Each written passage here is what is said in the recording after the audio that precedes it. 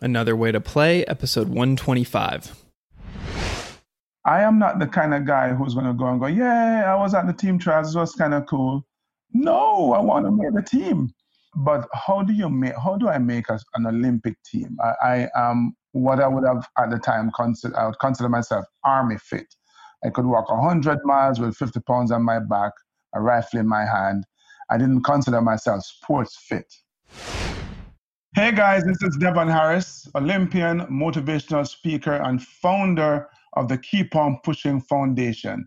And if you want to make the next chapter of your life better than the last, then you should be listening to Another Way to Play with my really good friend, Hans Struzyna. Welcome to Another Way to Play. I'm your host, Hans Struzyna, Olympic athlete turned top producing Bay Area realtor. I believe that your success or failure is determined by your ability to compete and win when it comes to your mindset.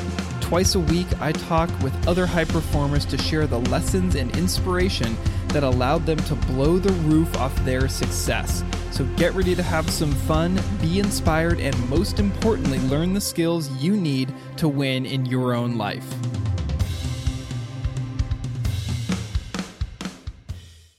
This is Another Way to Play. I am your host, Hans Struzyna, and if you're anything like me, you probably watched Disney Channel growing up. Well, think back to Friday or Saturday night when they would have a movie come on that would be just something you couldn't get in the stores or whatever, but it would be really exciting, like Johnny, Tsunami, or Brink. Those were a couple that I remember.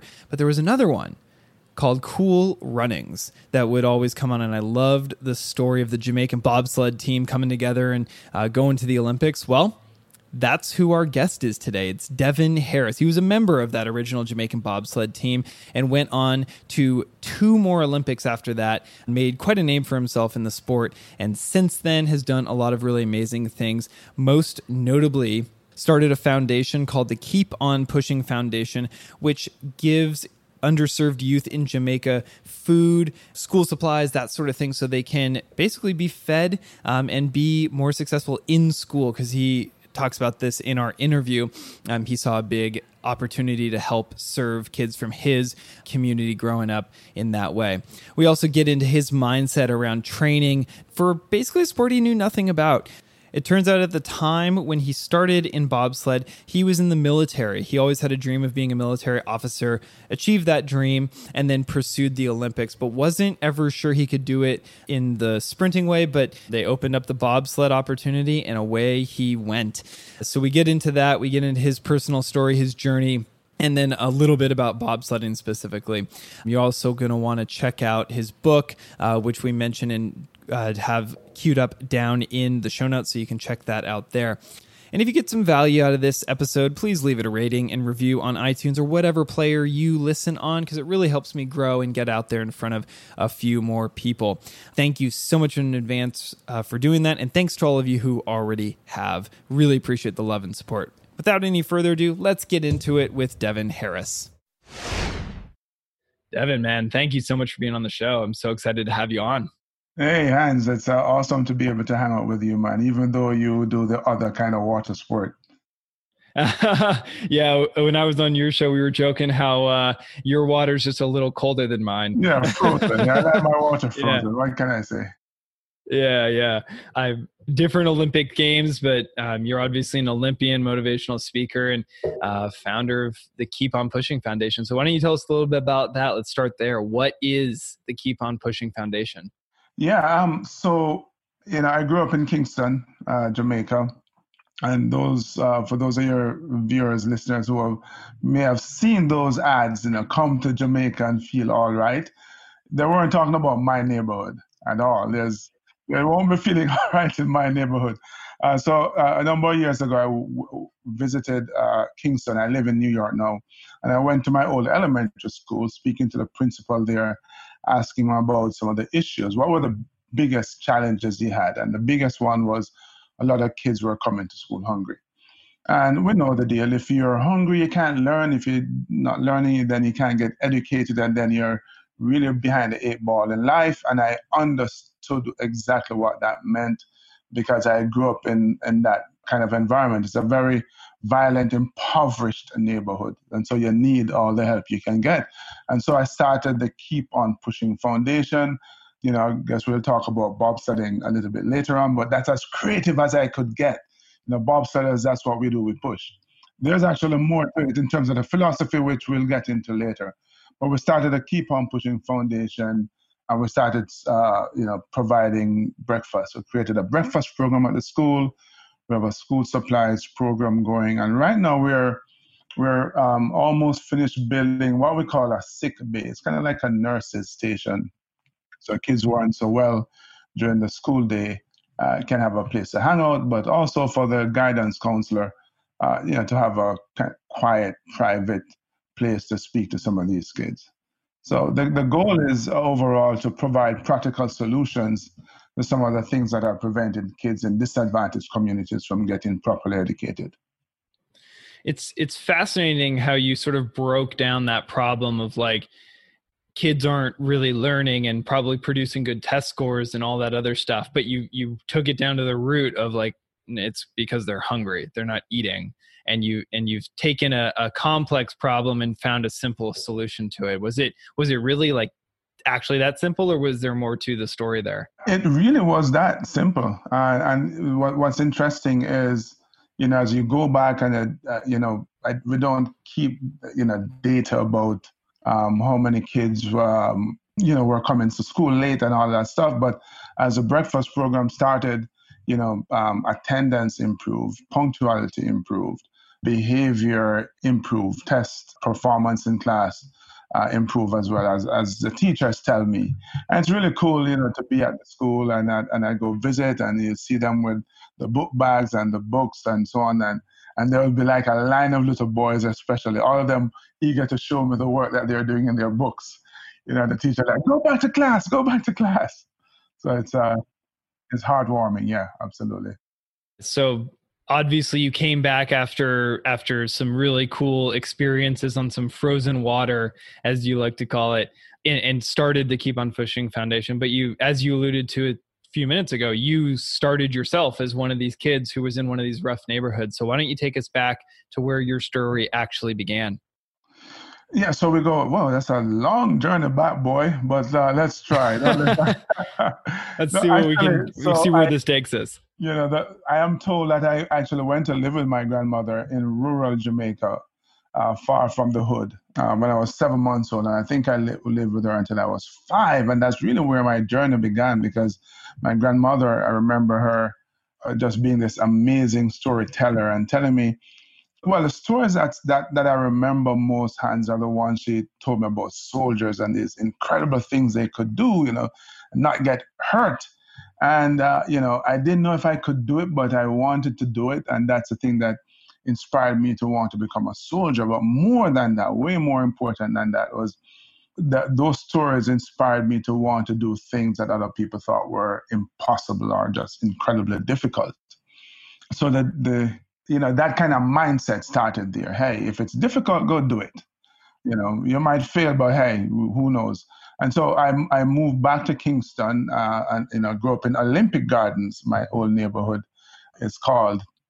And it was rough, it was violent, but I enjoyed my time at that elementary school that we're just talking about. I did well in school, but I loved to play, perhaps way too much. And that's where I discovered sports. And my first love was soccer. And then I eventually got to high school, started running track when I was 15. And it was a year before the Moscow Olympics, and ABC Wild World of Sports had a series called Road to Moscow. They featured athletes from all around the world, different disciplines and so on, as you know.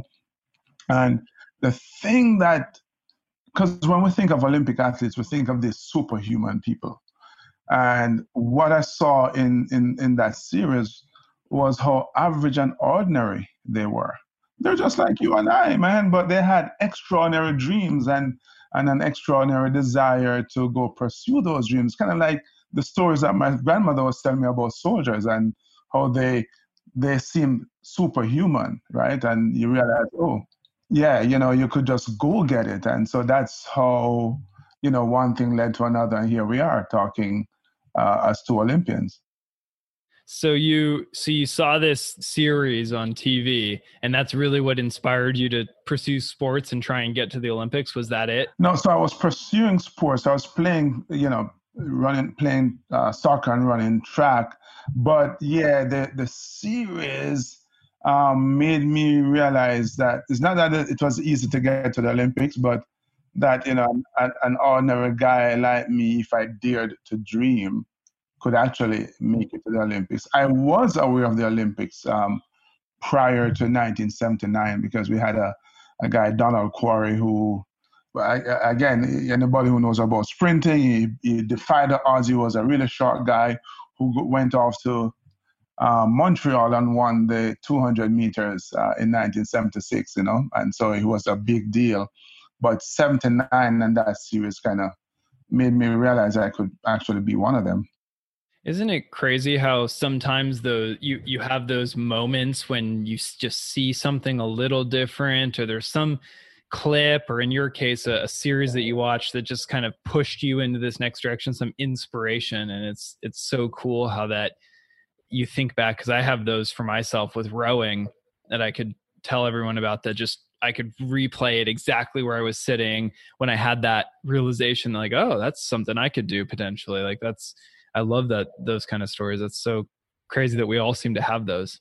Yeah, because I always say that success principles are universal. But just think about, like, all of us, regardless of what it is that we do or dream of doing, have seen somebody doing something and go, wow, I could do that. Or, if she can do it, I can do it. Or some variation of that, man.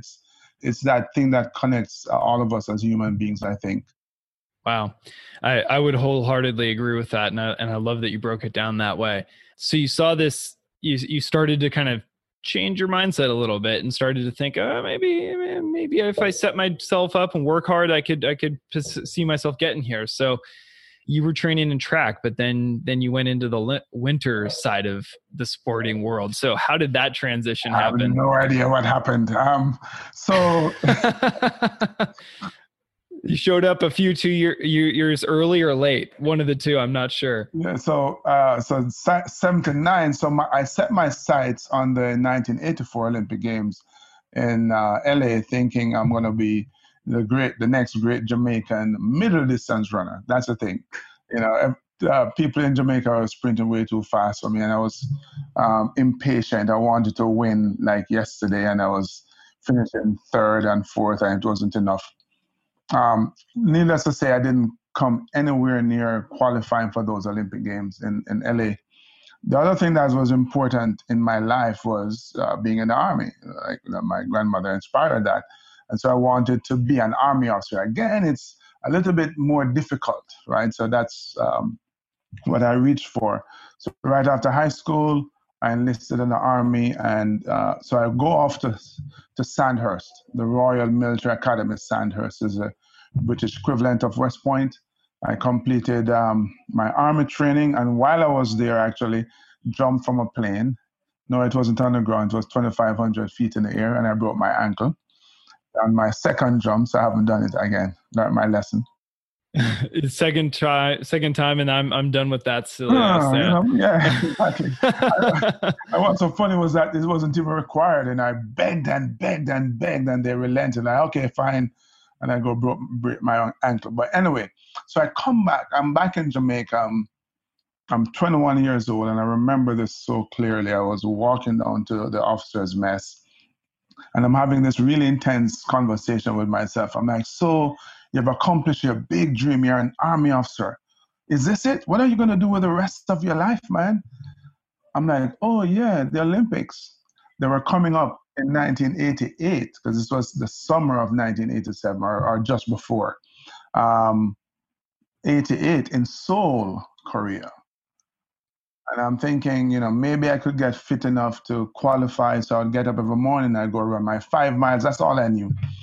So I'm thinking maybe I could get fit enough. There are some mornings, Hans, I would deliberately leave for my run late, knowing that I can't report for duty late, which meant that I had to run harder. So run about that time, Burn the ships and knock the bridge down. So you just commit, huh? Yeah, dude, because yeah, turn up late for duty is just not acceptable at all. So yeah, I would. That's worse than a painful run, it sounds like. Yes, yeah, exactly. You see, um, two Americans run about that time. They lived in Jamaica, and they had. If people have seen the movie Cool Runnings, will remember Sanko racing this wooden cart down a winding mountain road. We actually do that in Jamaica. I've never done it myself, but these two guys saw it, thought it looked like bobsledding. Two crazy guys going on the side of a mountain in a cart, and then discovered that a big part of a bobsled race is the start, and we have lots of sprinters in Jamaica. But the guys on the summer team didn't want to do it, so they came to the Army looking for athletes. I mentioned that I had this broken ankle, so not many people in the Army knew, one, I was an athlete, or that I was, quote unquote, that fit. So I go run a cross country race, and I finished 14th from 40. I was just kind of building myself back up, and they're like, "Oh my God, he's fit!" So yeah, so my colonel told me to go to the Team Charles, really, because of a philosophy in the Army that says officers must always participate, right? So it's kind of a leadership philosophy. The leaders must be involved, and since the colonel had a bunch of enlisted men going to the Team Charles, he figured he'd send his young fit officer as well. Well, I am not the kind of guy who's going to go and go, yeah, I was at the Team Charles, it was kind of cool. No, I want to make the team. But how do I make an Olympic team? I am what I would have at the time I would consider myself Army fit. I could walk 100 miles with 50 pounds on my back, a rifle in my hand. I didn't consider myself sports fit. But the train is leaving the station, man. The trials are in a couple of weeks, and there wasn't enough time to get physically fitter than what I was. So I knew I was going to go and give like everything I had, and most of it had to come down to the mental piece. So I went to the Team Trials, and I just tried my darnest, and they selected me. Wow. Do you think it was because of the mental side of it, or did you also, like you said earlier, you weren't in your peak physical condition, but so maybe someone performed better than you on the day, or maybe not, but what impact do you think your mental state had on their selecting you? It's a really good question. I never thought about it that way. I definitely was determined as hell. I think I did well enough physically. So in my head, there were maybe 20 of us at the trials itself. 40 people turned up that first day, and they saw crashes, these horrific crashes, and like half of the group didn't turn up. So I'm there, and most of it is explosive speed, 30, 60, 100 meters, and I'm struggling, man, to kind of rank in the top four. And I'm like, if they're on the select four, where can I be? So the only test that day that was comfortable for me was that 300-meter run that we did, because that's what I did for speed work. And then they had what they call a push test. It's a makeshift sled on wheels, and then you push it. And although I knew nothing about bobsled, I'm like, this is the most important test. And I ended up with the two fastest pushes. I pushed faster than the fastest sprinter that was there that day. And so that gave me a little bit of confidence that, hey, I was sneaking there somewhere. But I just think it was obviously I had some physical abilities. Is that coupled with just like tremendous determination that I don't know how I'm going to make this team, man, but I'm making it. I love that. So yeah, clearly that you were no slouch physically. So, but you also had this mental piece that was, I mean, you showed up when you needed to show up and performed on the things that you knew that were like, hey, this sled push, this is bobsled. This looks like bobsledding. Like, I need to compete and win on this one, and set yourself to task and got it done, which is, I mean, there's a lot of lessons in there for sure. Like, a mindset alone is not going to get you on the Olympic team. However, that coupled with your fitness, and then like crazy, like you're starting your runs late to like, make yourself go faster for that incentive. Like that's the mindset stuff that's going in, but you're still putting in the work to be fit and be good. Yeah, you have to. One of the things that I did that I don't talk about a lot actually, and it speaks to the mindset piece. So I knew we were going to run 30 and 60, and 100 meters. Dude, I've never ran a 30 meter or a 60 meter. I'm a middle distance runner. And so I remember going down to the running track on the armor base, and I ran 30 meters just to see how it feel, and ran 60 meters to see how it would feel. And I'm like, okay, so that's kind of what it feels like, knowing in my head that come selection day, the effort is going to be at 150%, So I'm like, okay, fine. I just that's really part of the mind game, because it's such an important piece of the success puzzle. Yeah. So you prepped and you practiced it a little bit, at least just to get some physical reps and wrap your head around, how fast my legs are going to move, the lactic acid, how my lungs are going to feel, all that sort of stuff. And then you went in. Now it's like, okay, now when I'm pushing, I've been there before. I can relate. I know what to feel. I know what to expect here. That's so cool. Yeah, that's and it's the kind of thing that applies to everything else, not just trying to make a bobsled team, right? It's trying to close a deal. All of us as Olympic athletes, and this is something that I practiced before, visualization. I didn't know it was called visualization until I started bobsledding. But yeah, you have to, wrap your mind around that which you're trying to accomplish, and try and get your body to feel as it would feel if you're doing this thing. And then knowing that when you go into the arena, the lake or the bobsled track or the conference room, that, it's game time, and, that's when you're going to put all the energy in. Yeah, absolutely. So you made that team, you had some really great performances on the day, and you teed yourself up to do it well. That was that in fact Jamaica's first bobsled experience in the Olympics, that team that you made, like the movie suggests? Yeah, that was, the crazy thing about it is that, so we were on a bobsled team and we didn't even know what a bobsled was. Right. Yeah, man. So we went down a bobsled track for the first time in October '87 in Calgary. I think we spent about 6 weeks in Calgary. We went to Innsbruck, Austria. We did one race against some of the B teams at the time. And then we went home for Christmas, went back to Lake Placid, New York in January '88, spent the month there, and then we went to the Olympic Games.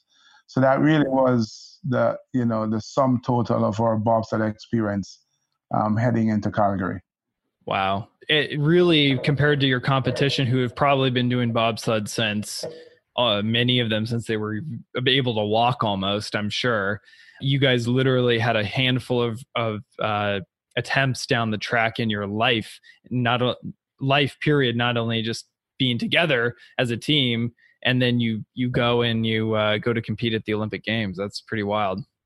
Yeah, you think, as an Olympian, you can appreciate how crazy it is. Imagine that you turn up at the Olympic Games and your first major competition ever was the Olympic Games. In fact, even crazier, the first time we ever raced a 4-man bobsled was at the Olympic Games. Not even before. Yeah, first time. It was, a little bit crazy.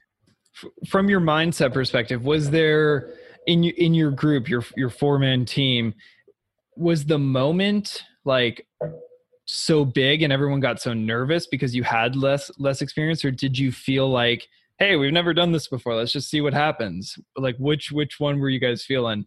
So 3 things in my head anyway were taking place when I was at the Olympics. One was I was there to compete and be at my best, just give it everything I could.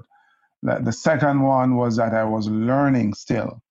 So whenever I wasn't getting ready to go on the track, I was watching, all the teams, the good ones and the bad ones. My friend from Australia actually has two pictures that I've seen on Facebook. One of me standing behind the start watching the Swiss team and the other watching the Australians, right? Just, I don't know, just trying to figure out if there's something I can pick up, right? You don't know what you don't know.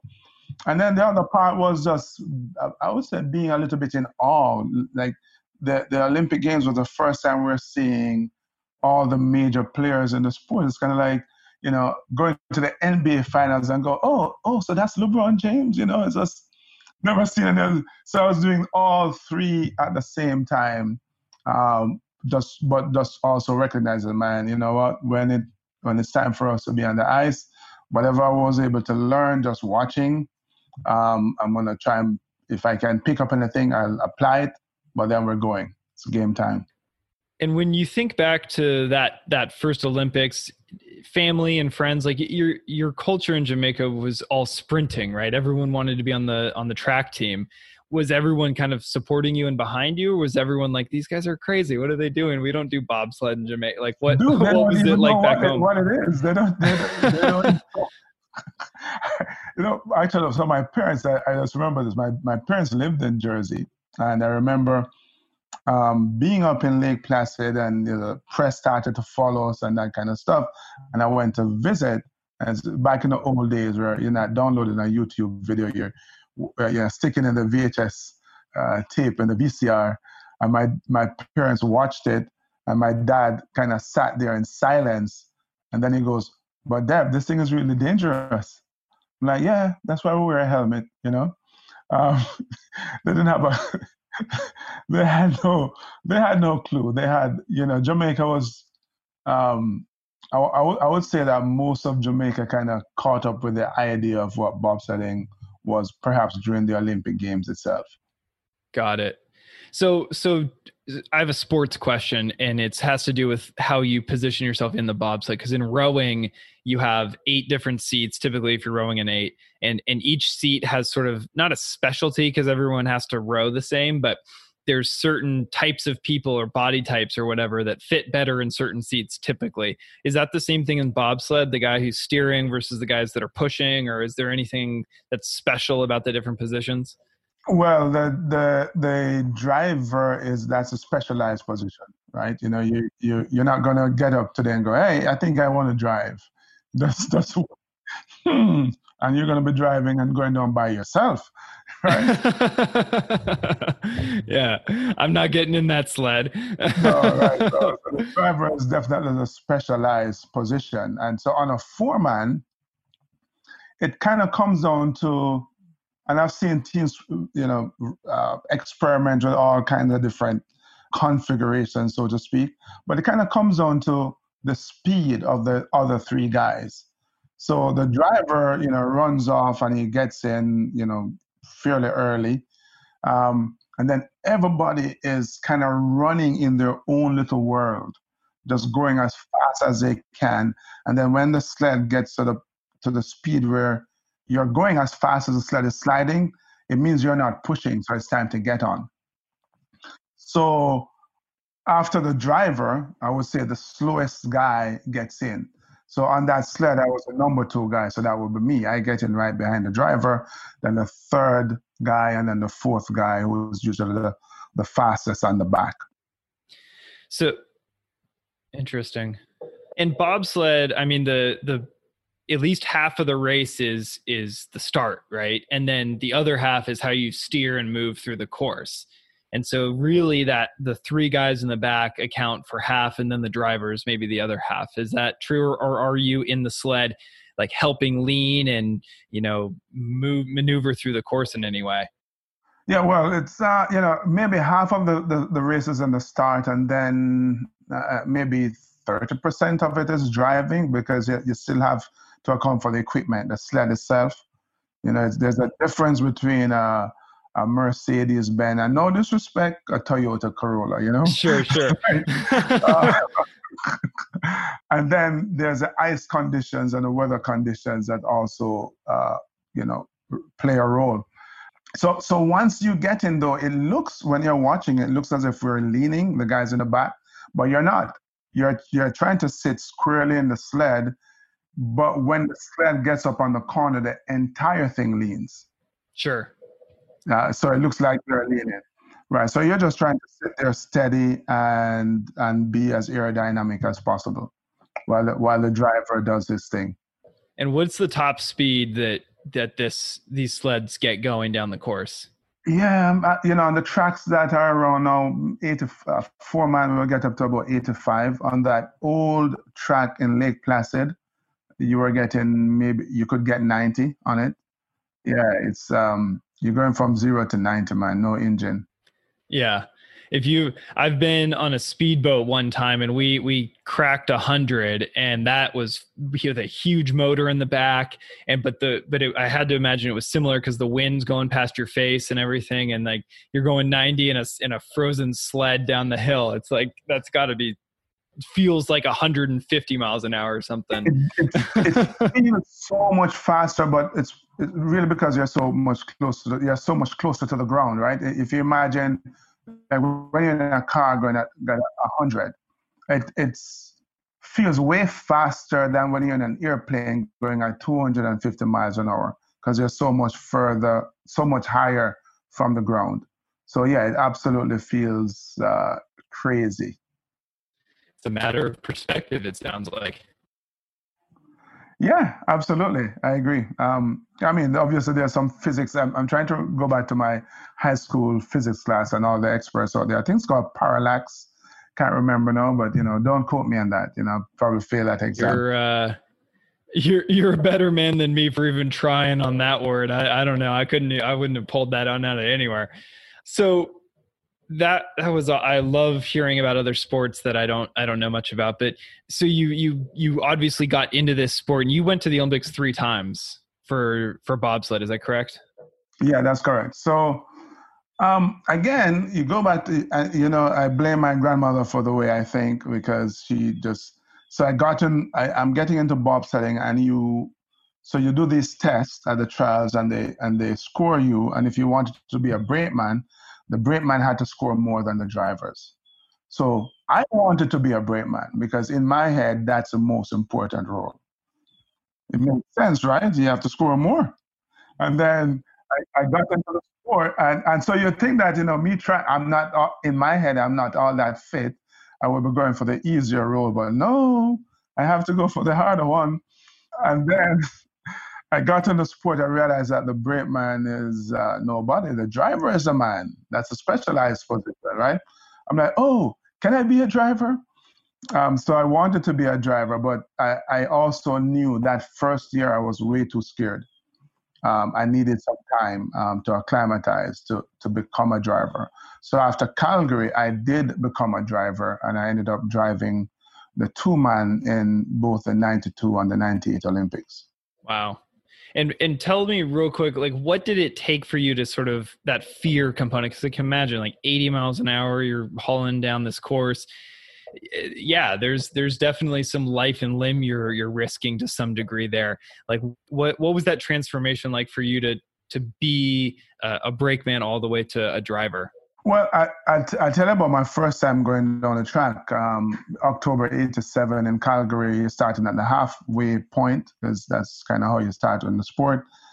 And dude, I was just scared to death. And I remember saying to myself, if I die, I die, but I'm going. I just, my gosh. Yeah, I just resigned myself. Like, I'm going, man. There's no way I'm coming to Calgary and not go down the track. And so, and that just like, okay, fine. I'm at peace with it if I die. And the fear never ever goes away. You just manage it, So even all my time as a brakeman, the truth is that on all of us, I think, as athletes, when you get up to the start line, you're nervous. I'm always a nervous. Like, even when I ran track and I knew I was going to win, I was nervous. But once it's time to go, it's like it's work time. There's no nervousness. The thing I love most about driving, or more about driving compared to a brakeman, is that you have control. So you are nervous as hell, but once you're on the start line and you set and you start pushing, it's just like it's a sheer aggression. And once you get in the sled as a driver, it's just total concentration. And you know you have control of the sled, and you're not trying to manhandle the sled, you're trying to guide it. That's a key, right? You have to just kind of resist the urge, the natural urge that we have to go, oh my God, oh, let me pull. And, and just like, no, nice and easy, wait. It's it's a real exercise in patience. If you can imagine a driver exercising patience going at 80 miles an hour so close to the ground. Yeah. That nervousness, that mindset, and sort of what you're just describing as something that I can totally relate to is, the butterflies just to start at the start line. I've always had that every single race that I've won and lost. I've always felt that way. And I always thought, and maybe you can agree with this, that there's kind of two ways to look at that. One is it's natural and it's like means your body's ready to go. And then the second one is I always thought, like, how butterflies feel like they're moving in all random directions. I was always trying to get them to go in one direction as opposed to stop them, right? Because everyone wants to stop when it's uncomfortable. Yeah, I agree with you. I think when you become nervous, part of the reason is because you care, you want to do well, and so the butterflies kind of build up. And I remember, and I don't know why, but Nagano, I wanted to do well so badly. And as we were warming up, I was feeling the pressure of the moment. And, I've felt that in some ways before. And you have a choice in that split second to wilt or to stand strong. Right? In that split second, you can, mentally go, you know what? I'm going to live up to the moment. I'm going to stand up to it. I'm going to steer it down, and I'm going to take charge. Or you can go, oh my God, I can't do it. And I think, in life, we're all faced with those moments, and we have to, in that split second, make a choice. Well, Devin, that was awesome. And with that, I want to, I could keep talking to you about sports and life and all that stuff all day, but I want to respect the rest of your time and move us into the last section of the show called the Focus 5. Same questions I ask every guest on every show. Are you ready? Oh man, I hope I can pass. Let's go. I know you're competitive. You're going to get these. It's all, I have faith in you. I hope it's not nothing to do with like physics and me trying to figure out if there's something called parallax, right? You'd school me on that stuff, I promise you. First question is, what book have you gifted most often? Oh, shameless plug to say mine. Yeah, bring it.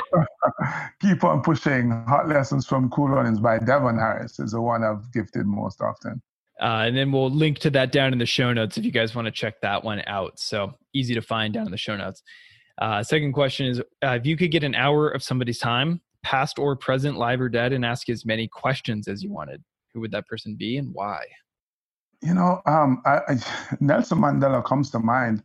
I talk about him often. If you know his story, spent 28 years in prison and came out and was just the epitome of forgiveness. I need some of that because it's not my natural nature at all to be as forgiving. And you see how powerfully that played out in his life. And I know it more than just at an intellectual level, how important that is, but I have not grown, quite frankly, to that level yet. Yeah, I just rewatched Invictus recently, and I was struck by the same thing, the portrayal of him in that way. The forgiveness that's a great answer, man. I appreciate that. What is one thing that you believe most people would disagree with you on? Whoa. I can't think of what that is. I don't believe, I'm not a conspiracy theorist. I don't believe in woo-woos. Nothing controversial relative to Keep on Pushing or anything like that? No. So let me think socially. No, I like when it come on to social issues, I just so believe in fairness, and it's kind of like the principles and the lessons that we bring from sports. Like I'm not naive, but I just like in an ideal world, everybody would just show up as who they are and give up their best and be respected for that. So I am frustrated and I'm angry at injustice. But I guess the where the disagreement would happen with some people is what is there in their definition of what injustice is, I suppose. That's well said. I appreciate you sharing that. Give us a glimpse of your morning routine. How do you like to start your day? I wake up. I usually get up, open my eyes around 6. I'm kind of lazy these days. Usually it's earlier. Oh, come on. But kind of about 6. And I, go to the bathroom and then I wander into the kitchen and like a true Englishman, I have my cup of tea. I have tea in the morning, and then I kind of come down to my office and I do a little meditation and, read something. Right now I'm rereading 7 Habits of Highly Effective People. And then I just kind of get into the day. If it's like sports, and if my team won the night before, then I'll watch some of the highlights. If my team lost, I don't watch it. I'm like, screw it, I don't want to see that. Very good. Well, Devin, this has been awesome. And we didn't talk about your podcast, but you do have one. Where can we learn more about the podcast, your book, you online? Yeah, man. DevonHarris.com is my website. At Keep On Pushing 88 is where you find me on Instagram and Twitter, and YouTube for my podcast, Keep On Pushing TV. You go to YouTube, Keep On Pushing Always, and you'll find me. We're going to link up to all of that down in the show notes. Devin's got a ton of great content, interviewing a lot of other Olympians, plus his book, and just some good stuff out there, man. So Devin, really appreciate you being on the show today. Thank you for bringing some value to the audience and sharing your story. We're really grateful and glad to know you. Hey, thank you for having me. Thank you for the amazing work you're doing as well. And, you have a wonderful story as well. And so I encourage your audience, when they do pop over to my podcast. Yeah, it hasn't been posted yet, but will be soon. You'll be able to see hands in action, man. So yeah, it's all good. Yeah, you were kind enough to have me on your show, so I'm returning the favor. Well, Devin, thanks again, man. I appreciate it. And any final thoughts for us before we log it off for today? If I could leave you the quote from, forgot now, but and I'm paraphrasing, but he says, whatever you have inside, whatever is behind you or in front of you is totally and completely insignificant to whatever it is that's inside of you. So with that, I encourage you to keep on pushing. That is a wrap for today. If you want to check out what Devin's got going on, the show notes is the place to do it. You can get a copy of his book, check out his podcast, which is Keep On Pushing TV, on YouTube, all his social media handles. It's all down there. He was kind enough to have me on his show, so you might catch my episode if we're listening to this at the same time that it's out. Otherwise, go check it out later. And if you want to connect with me, got my social handle, Instagram @ChiefSna down below. So go check it out there. And thank you in advance for those of you who've left a rating and review. And if you're still haven't done it or you're thinking about it, but you're getting some value, I would really appreciate it because it helps me continue to grow the show. So without any further ado, let's get out of here. This is Hans Strazina, host of Another Way to Play. And remember to make every chapter better than the last.